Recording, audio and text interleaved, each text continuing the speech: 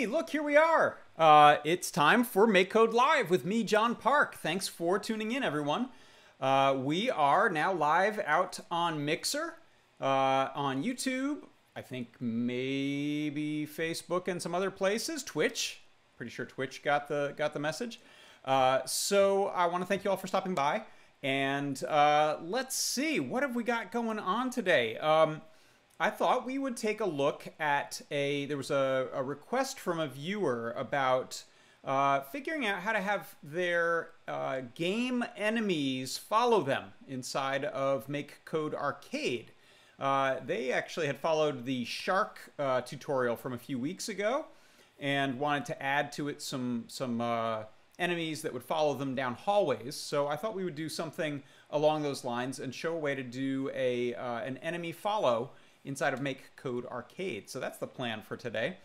Let's see, before, however, we get started with that, I wanted to show one of our Make Code team member videos. Every week for the last few weeks, I've been inviting a guest member from the Microsoft Make Code team to come on and talk about some new features or aspects of their work or history of Make Code or where Make Code is going. So without any further ado, here we go. Hello everyone, my name is Christo and I'm an engineering intern on the Make Code team. I'm here to show you all a new feature in the works. So let me just start off by typing some code.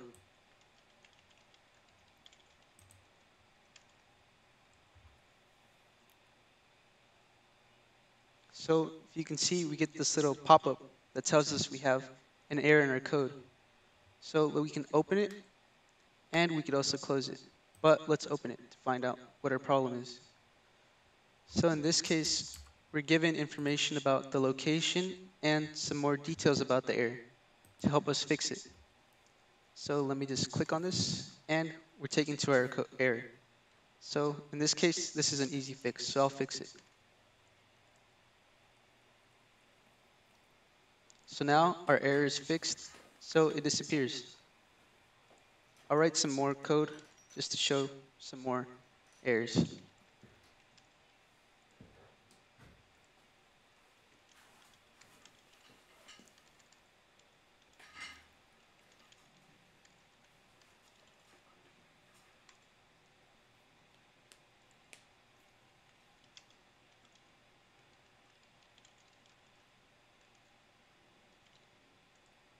So now we can see that we have 3 errors in our code. Let's open them up and fix them.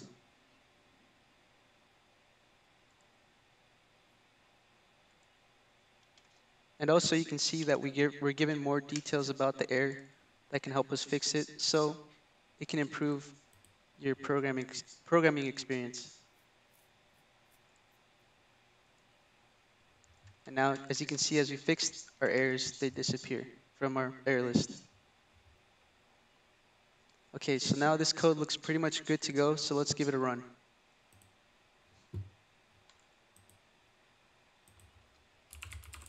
Okay, so I intentionally added an error here that occurs when I press this A plus B button. And here we have a runtime error that caused our program to crash.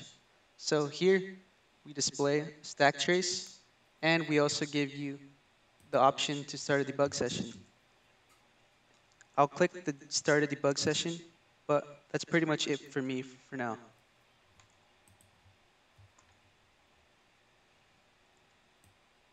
All right, that is excellent. Very exciting to see continued development of features in Make Code that make it incredibly helpful when you're coding in general or when you're learning to code particularly. But I think that sort of help inside of the editor is a real benefit to anyone. So I'm excited to see that feature. Thank you, Christo, for putting together the video for us. We appreciate it.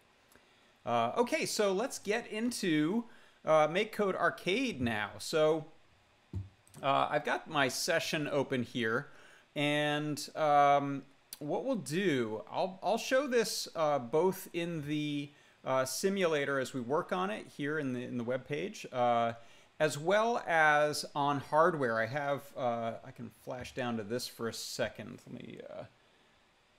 Let's see if we can switch cameras over to this piece of hardware. So this is the Adafruit Pi Gamer, and it's one of several hardware handheld gaming systems that you can use with MakeCode Arcade. Some of my favorites are the Pi Gamer, the Pi Portal, also from Adafruit, and the KittenBot from Meowbit. I think those are great handhelds that you can push your games to from MakeCode Arcade and then play them with real hardware. So we'll come back to that once we have our game demo put together. So let's take a look now in the MakeCode editor here. So what we'll start out with, I've got, if you recall from the last show, I talked about some of these new features in beta. So I'm using the arcade.makecode.com/beta version, and that includes this ability to do code folding or block collapsing, however you want to call it. And I can do that by right-clicking and choosing collapse blocks, or I can click on the down arrow to reopen my block. So that makes it a lot easier for me to organize things and keep the clutter down. So what we'll do is we'll start out with a little tip here that I have. As I have been working on this code, one of the things I wanted to do was be able to turn on and off features as I go. So you'll see the very first thing that's happening in my setup here in this onStart block is I have these enable variables that are all set to false currently. And so I've created those so that I can turn features on and off. And one second, I just want to pop open my Mixer window so I make sure that I'm keeping an eye on that. Where did Mixer go? There we are. Hey. Hey, Jack in the Box. Yes, Pi Gamer is so much fun. And by the way, I loved the game that your child posted earlier. Very nicely done. People are sharing their games and the games that their kids are working on inside of the Mixer chat, so go check that out. All right, so with these variables, let's zoom in here. I have things like a variable which I went and got out of the categories here, variables, make a variable. I created a variable and I named it enable tile map. And then I grabbed out of the logic blocks down at the bottom here, there's a true and a false block, and those can turn into each other through a drop down. So if I turn that on, it's going to enable this variable. It's going to set this variable's value to true. So what does that do? Well, if we scroll down to the next sort of section in my startup code, I have this if statement that says if enable tile map, which is the same thing as saying if enable tile map equals true. You can actually do it that way.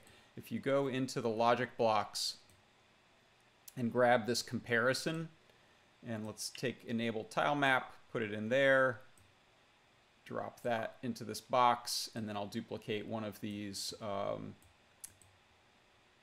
false blocks and set it to true. Okay, so let this thing restart over here. Oh, no, it doesn't like me now.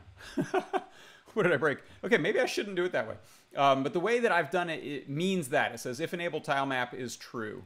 And so that can be confusing at first, but that's what that means, is it's checking to see if that variable right there is set to true. So if I go and change this, then it will run all of the code that's inside. And that's what we saw pop up a second ago, which is there's now a background color and there's a tile map in here. If I expand this, you can see a piece of the tile map.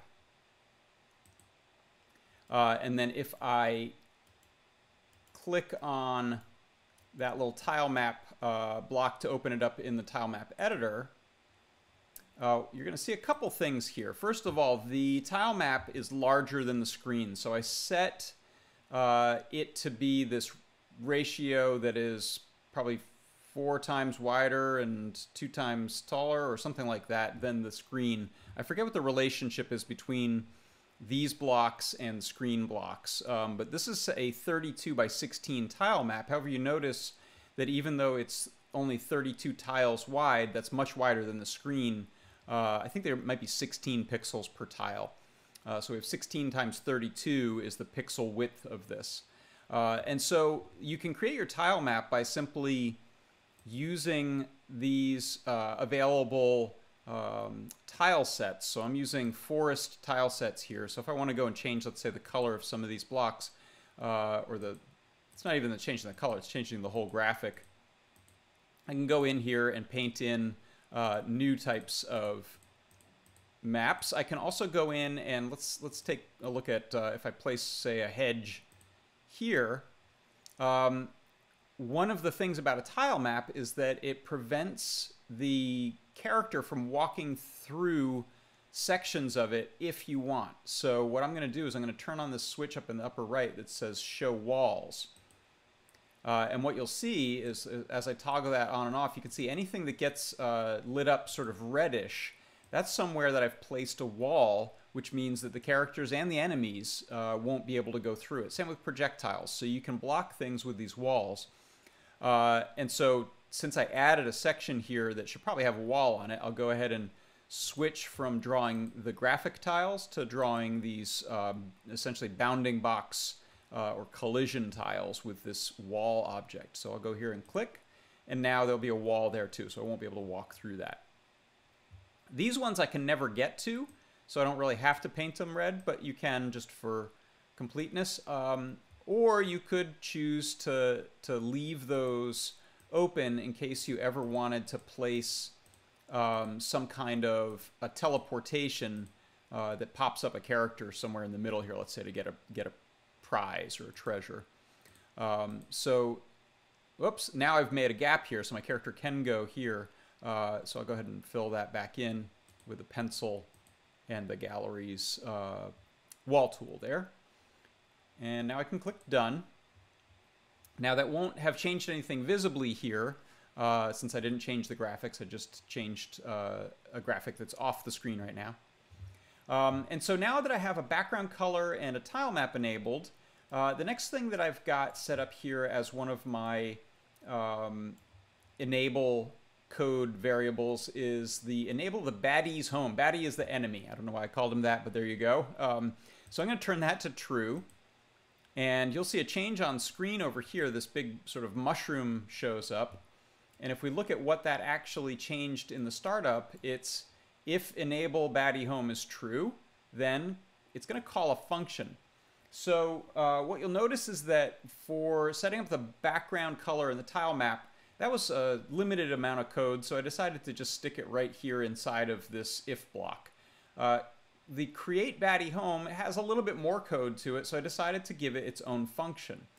So we can see that if we zoom out and look at some of my other collapsed code here, I have a function called create baddie home. Excuse me, I'm going to get a sip of water. So let's bring this create baddie home block over here and open it up and see what's inside. Okay, it's nothing too bad, nothing too extreme, but there it is. We've got 3 blocks that create a sprite that's called baddie home, and I've set the sprite using the gallery. I've picked a big mushroom to be the home for the bad guy. And I gave it a type, which actually these should be capitalized. Pelly was just talking about that in their last stream. But I'm not actually going to use this feature here, but you will see it used with the enemy. So we can ignore what type of sprite that is for this case. Then we set that sprite's position on screen using the X and Y, or you can move the little crosshairs around. I'm going to leave that alone since I've placed it somewhere sort of specific there. And then I'm using Z-depth, which I believe we may have discussed before, but Z-depth is, if you think of the screen as having X coordinates, which are horizontal placements, and Y coordinates, which are vertical placements, Z is the coming towards you from the screen. Now, this isn't a three-dimensional game system, so why does that matter? Why do we need a third dimension? It's so that we can have objects go behind and in front of other objects. And so the Z axis is the screen towards you, with lower numbers, like starting with 0, at the very bottom level, right on the ground, and higher Z values are coming forward in front. And I think that might, I can't remember, that might go up to 255. I can't recall, but we'll probably take a look at that with another demo at another time. So that sets this little mushroom here. And then the next thing we're going to do is we're going to create a player character. So again, I'm allowing myself to turn these on and off as I test things and build things. So I'm going to go up here into my code and enable the player and set that to true. And what that means is during startup, the tile map gets built, that bad guy is home, the mushroom gets created, and then the player gets created. Enable player calls a function called create player. So let's minimize some of this code. We'll collapse that block, and let's bring the create player block over here. And let's open that up. Bring this over a little further. Some of these will get kind of wide, so they'll require some creative scrolling to get around. So what's happening when we get to this create player function? So the first thing is the sprite is created for the player, and this is one of the most elemental things in MakeCode, which is the very first category, very first block. Create a MySprite, sprite of kind player. Now I've given it the name player1 instead of MyPlayer, and I've chosen a sprite from the gallery and then I painted on top of it. So I went and picked one of the existing sprites for this cat, and then I decided, since I had that beige ground, I wanted my cat to stand out a little more, so I used the paint bucket fill, and I filled it purple. So here you can see what would happen if I used green instead. So we can go through and fill some sections. So I've created my character as this cat. I've placed it using the X and Y axes values, and you can see this is actually closer to us than it is to the ground on Z depth. It's at a layer of 3. And then I've used this controls block. If we go into controllers, again, the very first block here, this is move my sprite with buttons. And so I have move my player1. You can pick different sprites, but I'm moving player1 with buttons. And what you'll see is actually if we take this block out for a second and run the game, I'll maximize this. You can see I can use the arrow keys to move the cat around the screen, but we have a problem, which is the tile map is wider than the screen, and my character is just heading off into who knows where. I could get lost. So what we're going to do is, rather than box in the character and limit their motion to the screen, we can instead pull in this camera follow sprite block. So that's over in, I believe it's under scene.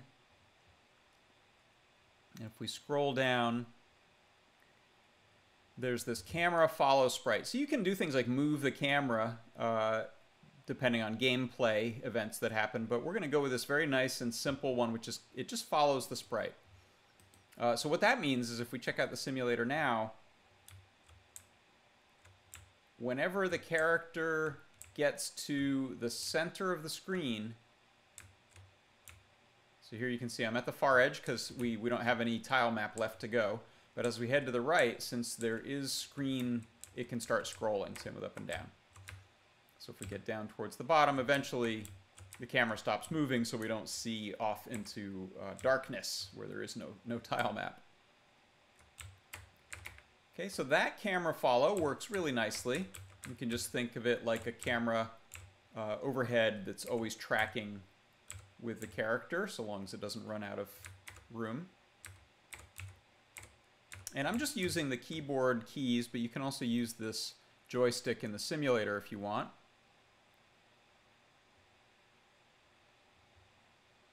That even allows for diagonal moves, which is nice. Okay, and now I'm just going to double check on my chats. Let's see. You know what? I haven't looked over at the YouTube chat in a moment. Hey everyone, thank you for stopping in. Hey Alvaro Figueroa, welcome. And Natman Allen, hello, thank you for stopping in. I'm watching the YouTube chat and Discord. Where'd you go, Discord? As well as the Mixer chat. So I'm not very good at multitasking, so pardon me when I do that. Okay, so now that we've created the player and we have the camera following them, let's see what happens next in our startup block. So we've got this enable baddie. So if we look up at my sort of debugging switches for turning on functions or sections of the code, if we turn on enable baddie, that means that when it starts up, it's going to call this enable baddie function here. So let's minimize this block and go find the create baddie. And the baddie is an evil puppy with red eyes, terrifying red eyes. So I've got the same create sprite, except I took a gallery sprite, added some angry looking eyebrows, and changed the eyes to red. So that's how you know it's the bad guy. And you'll see here the baddie position. I'm not doing anything terribly clever with this right now. I've actually just used the same numbers as the create baddie home sprite. We could have made a variable and had them both set to that, or used another method using classic tiles to position that. But here I'm just using the same value, except you'll notice the baddie has a z-depth of 2, and the mushroom I think was on level 0, so that means that the baddie will always be in front of that mushroom. And so right now, this baddie is actually, you can see it doesn't do anything. It exists, and it's in a certain position on X, Y, and Z in camera space. But if I move my player character, my purple cat here, nothing bad happens. There are no events caused by touching that evil puppy.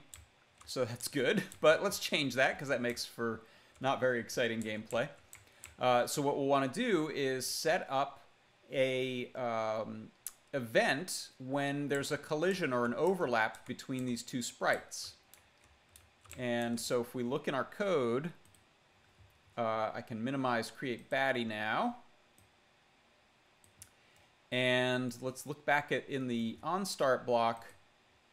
I have a couple here that we can do kind of in either order. Let's take a look first at just what happens when the player overlaps that sprite of the bad guy. So I'm going to enable what I called gotcha. And if we enable gotcha, what we'll do, let's collapse this block again and take a look for this block right here, which is the on-sprite of kind player overlap, other sprite of kind enemy. So we didn't pay close attention to this, but if you look back at the create baddie block, and I'll open that up, you'll see that when the baddie sprite is created, it is of kind enemy. So you can think of this as a piece of data or metadata that this particular sprite, the baddie sprite, is tagged with.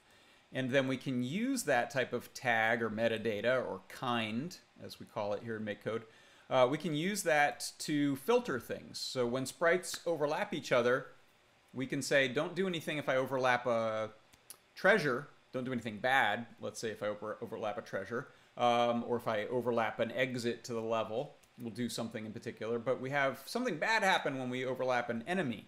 And so we can have multiple enemies. And so rather than have our character sprite only check to see each particular enemy, we can just lump them all together and have more efficient code that way by looking at anything that's tagged with enemy. And you can see there are different tags that come by default, such as player, projectile, food, and enemy. And then we can add our own as well, if we need them. So what happens now when our sprite that's of kind player is overlapping another sprite, which is of kind enemy?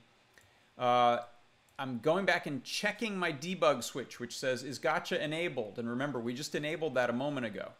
So that means anything inside of this block will happen when there's an overlap between the sprites. So first thing I'm going to do is I'm just going to splash the word gotcha up on screen. And that requires you to press A to leave that screen. And then we're also going to set the baddie position to go back to the home. Now right now the baddie is staying put, so that we won't see anything happen there, but let's test it anyway. Excuse me, I have a sore throat, so I'm going to grab some more water.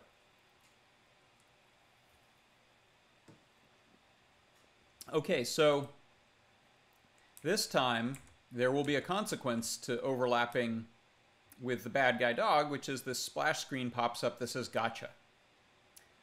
So to clear that, I have to hit A. Problem is, whenever I press A, I'm actually still in the exact same spot, so I'm going to continue to overlap. So what I'm going to do is I'm actually going to hold the down arrow key, and you can see I was just overlapping by a pixel. So if I'm holding the down arrow key, when I press A, it actually gives me a chance to get away and continue. So we wouldn't really use this for gameplay. We would probably have some other event, such as the character gets bumped away from the bad guy, so you're not stuck in a loop. That's a fairly common way to handle that. Or maybe the bad guy disappears when you get hit, or you die when you get hit, or you respawn somewhere else. So there's a few different ways to handle that. You can also use health points to reduce your health upon contact rather than just simply get a sort of a final consequence when you contact. But to keep things simple, we just have this gotcha that pops up, and I can hold an arrow key to get out of there to proceed. So now what we're going to get to is the real original question, which is how do you have that enemy not just sit still. So you've got options such as enemies that patrol. So it's typical in video games to see a character that maybe is just marching around a certain path. And maybe they just have a locked timing and a locked path, or maybe they have some randomization in that. But that's really nice for stealth games in particular, where you can watch and wait till a character's around the corner and then run past. Some games, like in the Mario games, there's just simple timing with fireballs going up and down. You just have to jump at the right moment. But what we want to do is something a little more sophisticated, which is have a character that will notice us when we get too close and then start to follow us. And if you think about ways that you could do this, you might start to think about having a bit of math that calculates the vector between where the bad guy is and where the good guy is. And when that is within a certain distance, the character will start to move on a vector towards you, so it'll follow you. And that might be a really cool experiment or exercise in figuring out that math. However, it's not necessary in this case because there's a block that does that for you. So if we look now at our on start block and open that up, I'm going to turn on this last thing, which is enable the follow, set that to true. And I'm also going to turn off the gotcha for now, just so that there's no consequence and we can just test this. So what happens when I set enable follow to true? There's not a block here in startup, but there is a game update block that we haven't looked at. If we take a look in here, what's going to happen? Let me clear things up a little bit, move things away. So what's going to happen with this block is, whoa, there it is. If my debug variable is set to true, then it'll do everything else that's inside of this code. So we can ignore that and just look at what's inside here. So what I'm doing, this is a big complicated chunk right here. This is, whoo, that's long. This is what I'm using to determine when I'm a certain distance away from the bad guy. And so let's take a look at that, and I'm going to actually move the simulator out of the way so we can zoom in on this. So what's happening is I have a variable I'm creating called enemy distance. And the way I'm figuring it out is this big long thing. But let's break down what this actually is. So the first chunk of that, let's go right here. I'll explain what I'm trying to do first and then talk about how I'm doing it.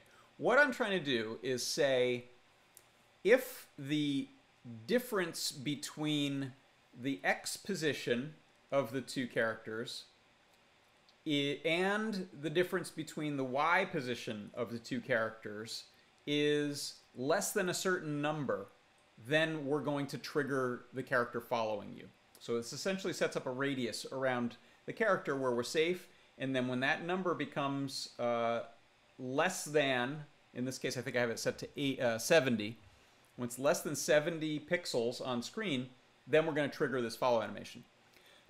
So what I'm doing is we could simply say if the character X minus the character Y, and if the character X and the player, so sorry, I should stop saying character. If the player and enemy X's and the player and enemy Y's are added together and equal less than 70, that means we're close up.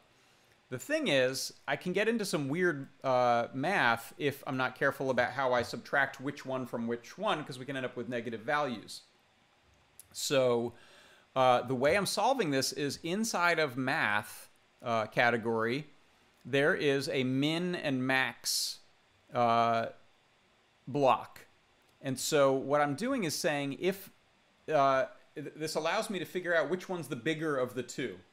So if I compare the X position of the player and the X position of the enemy, take whichever one of those is the bigger one. And so that's going to give us initially, since on screen the character is to the left, that's a smaller number on X, and the enemy is to the right. So that's the bigger one. So essentially what that's going to boil down to is it's going to solve this maximum question and say, well, the baddie has the bigger number. So we'll take the baddie's X, and then we repeat that same thing, and we'll say, from the baddie X, we'll subtract the player 1X. We'll add that to the exact same process for Y. And so what I've got actually to help understand that is this block, this console log value enemy distance, whatever that math came out to be. So let's take a look at that. If I open up the simulator down here, the console for the simulator, and start moving, you'll see right now the character, the maximum of the player and enemy X plus the maximum of the enemy and player Y is equal to 98. That's the distance between them. So you can imagine a circle with a radius of 104, 92, 78. Oh, we got too close. So that is how we're calculating when we get too close. So let's go back. We'll close that. And then we'll see what happens when we get too close. Something clearly happened because the evil puppy started chasing the cat. So when we are setting this enemy distance value, it's going to be initially greater than 70 just because I've spaced their starting points away. But on game update, that's what this block is. This is every tick internally. So this happens a gazillion times a second. That's not a word, I know. But it's a very, very high rate, the game's internal clock. I don't know what it is, a millisecond or less. Probably less than a millisecond. Gotta be, right? If you know, write the answer in the chat. That would be helpful. So when the enemy distance value is less than or equal to 70, then we'll do whatever is in this block. And what that block has is set baddie to follow player 1 with a speed of 60. So that one, I believe, is in sprites. And it's right here. It's called set my enemy follow my sprites. That makes it clear, this default name, what's going on. So that's setting my enemy. I changed that to be the baddie. We'll follow player 1. And I set the speed to 60. Now, you'll notice I got away. And that's because my top speed is 100, or velocity is 100, and the yeah, I guess speed, probably speed's the better term for it. So my character's top speed is 100, I believe, or 120 by default. And we can change that, but I've left the default in. And then I just set I tuned this, I played with it a bit, and I said, yeah, if the bad guy goes at a rate of 60, then they can catch me if I'm not careful. If I bump into a wall or something, they're catching me, but I can get away, so I'm running faster. Okay, so that's part one of that formula of what's going on. And the other thing is, what happens when that distance is greater than 70? So I've made my lead far enough. I've gotten far enough away. Then I'm just setting my baddie to go back home. And this is sort of an unconventional way to do this. But if you look over here, you'll see the puppy's trying to get back home. It's getting blocked by whoa. Okay. There we go. It was getting blocked by a wall, but now if I come over here and look, the puppy is just staying at that sprite. So since it's a separate sprite, it was a convenient way for me to reuse the same concept and just say when it gets bored of following me, or I've beaten it, I've gone faster than it for long enough that I've gotten away, then it just tries to head back home. When I get within that 70, whoop, here it comes. It's after me. Now remember, we don't have any consequence right now to getting caught. Oh, there he goes. We can kind of follow him at a distance and see him try to head home. Oh, he got stuck. Woo! This actually might be kind of fun for a game mechanic where you're trying to get someone to follow you intentionally rather than trying to get away. Let's say we're trying to lead this puppy somewhere specific. Maybe we want him to head to a swimming pool or something because it's hot. That's another way that you could use that mechanic. So if we, yeah, so if we get away far enough, it just tries to head back to the home. And you can imagine you could also add in other elements, things that characters are trying to follow. You could even use invisible sprites. So if you had some objects that were just moving and our bad guy was trying to follow that, when it got close enough to follow you, it might then find another invisible sprite. So you could set up little almost enemy AI types of patterns where the bad guys follow little routes to walk around until you draw them off of that. So if we look at that, why don't we take a look now at this fully in action running on let's see if I can get this to upload to my arcade. Oh, there we go. Let me switch cameras for you. So I've got my Pygamer here, and I think I need to set my brightness. So if I hit the select, we can head over to darken that quite a bit. That's pretty good. That looks pretty good. So let's hit select again, and I'll try my best to hold this in a way that you don't see all that screen moire action. And here I go. I'll let this puppy follow me. Oh, gotcha. Okay, so I enabled the final element there, which is that gotcha happens. And you'll notice this time when I get caught and hit A, the puppy has gone back. So it goes back to that home when we get caught by simply resetting its XY value. And so it just jumps right home. So as I hit A, puppy's gone. Whoa!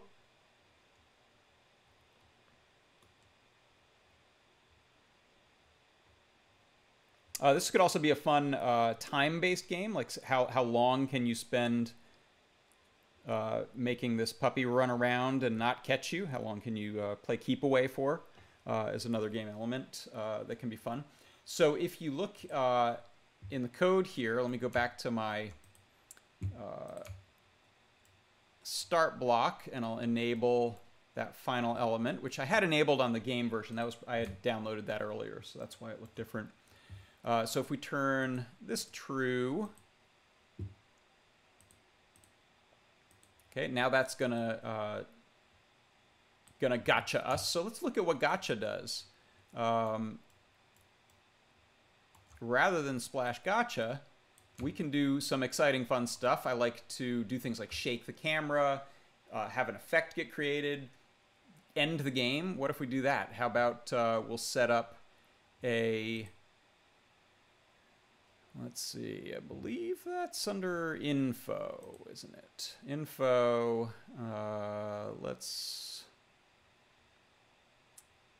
we can do, I think, set the change life by -1 and set the game, the life initially to 1. I can't remember if there was just a straight up end game. Maybe that is in game. Game over, okay. Let's use that. So rather than splashing gotcha, I'm going to delete that block. Game over, lose. Okay, so it's going to be mad at us. Watch this.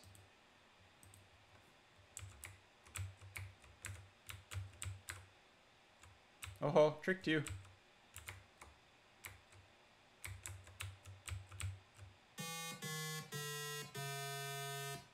There we go. We lost the game. So that's a typical game mechanic you'll see in some of the tutorials in MakeCode games, is to set up a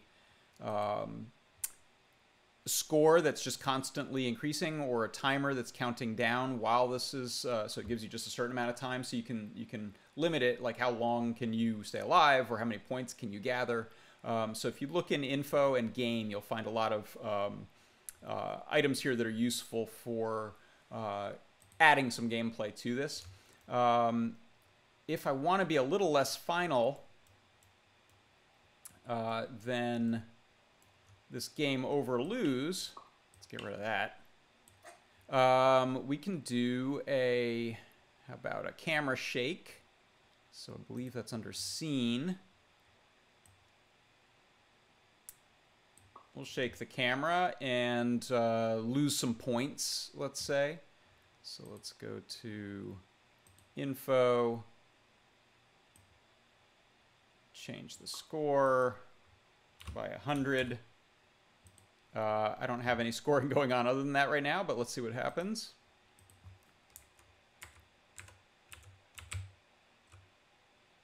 Okay, so you see, I added 100. I gained 100 points. Okay, every time the puppy catches us, we gain 100 points. So you just leave it right there. And we got that nice little camera shake in there. So those are just a couple of ideas on things you can do, but I hope that is helpful and answers the question. At least one way of answering the question is, how do I actually have enemies that follow me? So that, like I said, there are ways to do it, just automated paths, but this is a little bit more of like an intelligent enemy who notices when you get too close.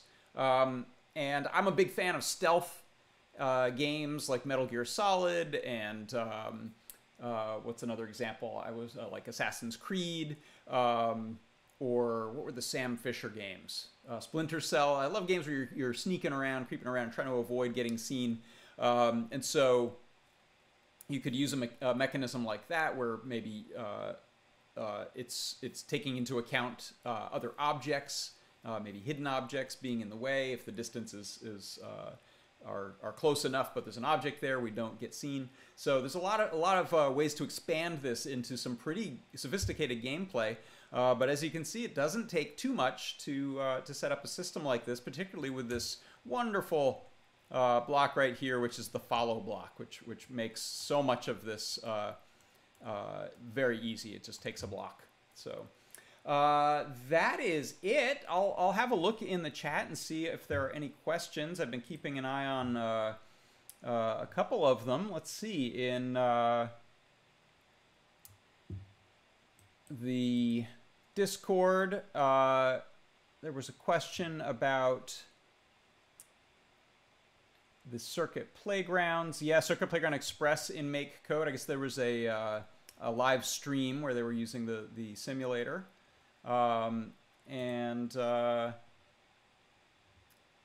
Yes, thank you. You know what? I should always keep an eye, because on the Mixer chat, Jack in the Xbox, I just finally noticed you've changed your name, haven't you? Or maybe it was always the Xbox. Jack in the Xbox said, game over block. That's what I was looking for, yes. Cedar Grove says it's like proportional mass gravity. All right, yeah, I guess that's right. That is how you would figure out something like gravity with the greater than objects adding together and equal less than when we get close enough like this.